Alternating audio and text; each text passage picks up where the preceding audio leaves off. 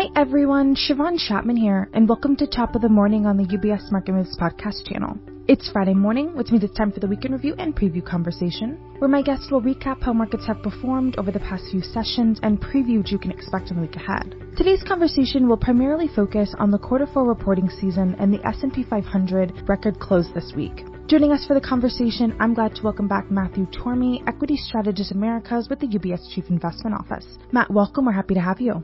Hey, good morning, Shiavon, and thanks for having me. Of course, so let's get started. We're a couple weeks into the quarter four reporting season. What are your reflections on the results thus far? Yeah, so our main takeaway so far is that the fourth quarter earnings season's off to a pretty solid start. So we've had just a bit over 25% of S&P 500 companies report, and we're seeing nearly 80% beat earnings estimates, with the aggregate beat rate in line with our initial 3 to 5% estimate. And one area we're particularly encouraged by is the guidance. So if we look at the companies that have reported, their first quarter and full year 2024 earnings per share estimates are relatively unchanged, which does buck the trend where companies typically guide analysts to lower their estimates. For the banks, which is the group that normally reports first, commentary from management teams continues to indicate that consumer spending is resilient. Most management teams are now expecting a soft landing, whereas a year ago most weren't. And although capital markets activity does remain muted, there is increasing optimism that this could start to pick up again soon. And from the tech companies that we've heard from so far, we continue to get signs that PC, smartphone, and server end markets are bottoming, and AI adoption is accelerating. So overall, we continue to believe that earnings are on track to grow by about 4 to 5% in the fourth quarter, and we do remain comfortable with our full year estimates of 8% earnings growth in 2024 and 6% in 2025. Now, of course, we do have to acknowledge that the S&P 500 set a record close this week. What are your thoughts on current valuations, and is there room for further upside from here? Yeah, so roughly 2 years after the S&P set its previous all-time high, we did hit another set of all-times again this week, as the consensus view in markets now mostly reflects our view that the U.S. will achieve a soft landing and the Fed's next move will likely be a rate cut in the coming months. Now, I think it's important to note, Shiavon, that just because markets are at all-time highs, this doesn't mean that investors should automatically hit the sell button. In fact, if we look at the monthly data going back to the 1960s, forward returns over the next 1 to 3 years aren't all that different from times when the S&P 500 was below an all-time high. So we would recommend investors maintain their full allocation to U.S. equities here. On current valuations, although they do appear elevated, they aren't totally unreasonable given the strength of the macro data that we've been receiving. In fact, if we use the misery index as a measure, which does take into account both inflation and unemployment, the trailing price to earnings ratio for the S&P 500 is pretty consistent with where it's been historically.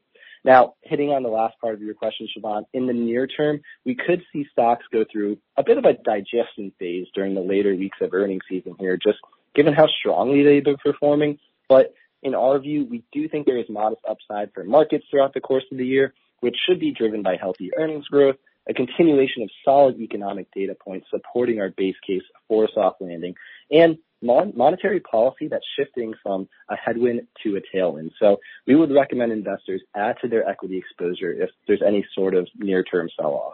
Thank you so much for those reflections, Matt. So with respect then to equity positioning, what is CIO recommending at this moment?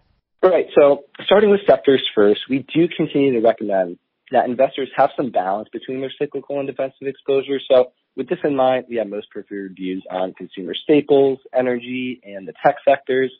So on consumer staples, not only does this sector continue to benefit from resilient consumer spending, but also relative valuations remain quite attractive in our view. And we think it's still important for investors to have some defensive protection in their portfolios in the event of a hard landing. For energy, we've seen higher than expected production growth weigh on oil prices, but we do believe that lower oil inventory levels should support prices this year. And the sector should also act as a cheap hedge for any unexpected increase in inflation or geopolitical tensions. And on the tech sector, we think the sector is going to benefit from a bottoming in PC and smartphone end markets. AI adoption appears to be accelerating. And given our view that we are in a late cycle environment, we do expect investors will likely continue to gravitate to high quality companies in the sector that have good secular growth. Turning to size, we think that our preference for small caps is one of the more interesting opportunities out there right now for a few key reasons. So first, valuations relative to large caps are very attractive in our view and even remain below levels that we saw on the eve of the regional banking crisis last year. Second, the Fed is likely going to pivot to rate cuts in the coming months, and this should lead to an improvement in key economic indicators that have historically been correlated with small cap outperformance.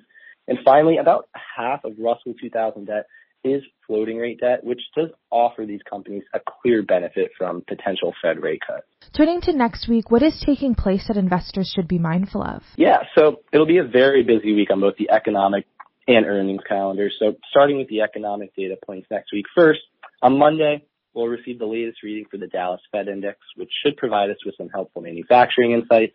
On Tuesday, we'll get an updated reading on consumer confidence with the Conference Board survey. We'll also get the JOLTS job openings data for December and an update on single-family home prices for November with the FHFA Home Price Index. On Wednesday, the highlight for the week will be the January FOMC meeting, where we expect the Fed to leave rates unchanged. Additionally, we'll receive one of the most insightful readings on compensation costs with the quarter release of the Employment Cost Index. On Thursday, we'll get our weekly initial jobless claims data, which is continuing to remain at low levels, and we'll get the January ISM Manufacturing Index reading. And on Friday, the highlight for the day is going to be the January jobs report, with consensus as of this morning currently expecting about 170,000 jobs to be added and for the unemployment rate to tick up ever so slightly to 3.8%. And rounding out the day, we'll also receive the final readings for durable goods orders for December and the Michigan Consumer Sentiment Survey for January. Now, just quickly hitting on the earnings calendar for next week.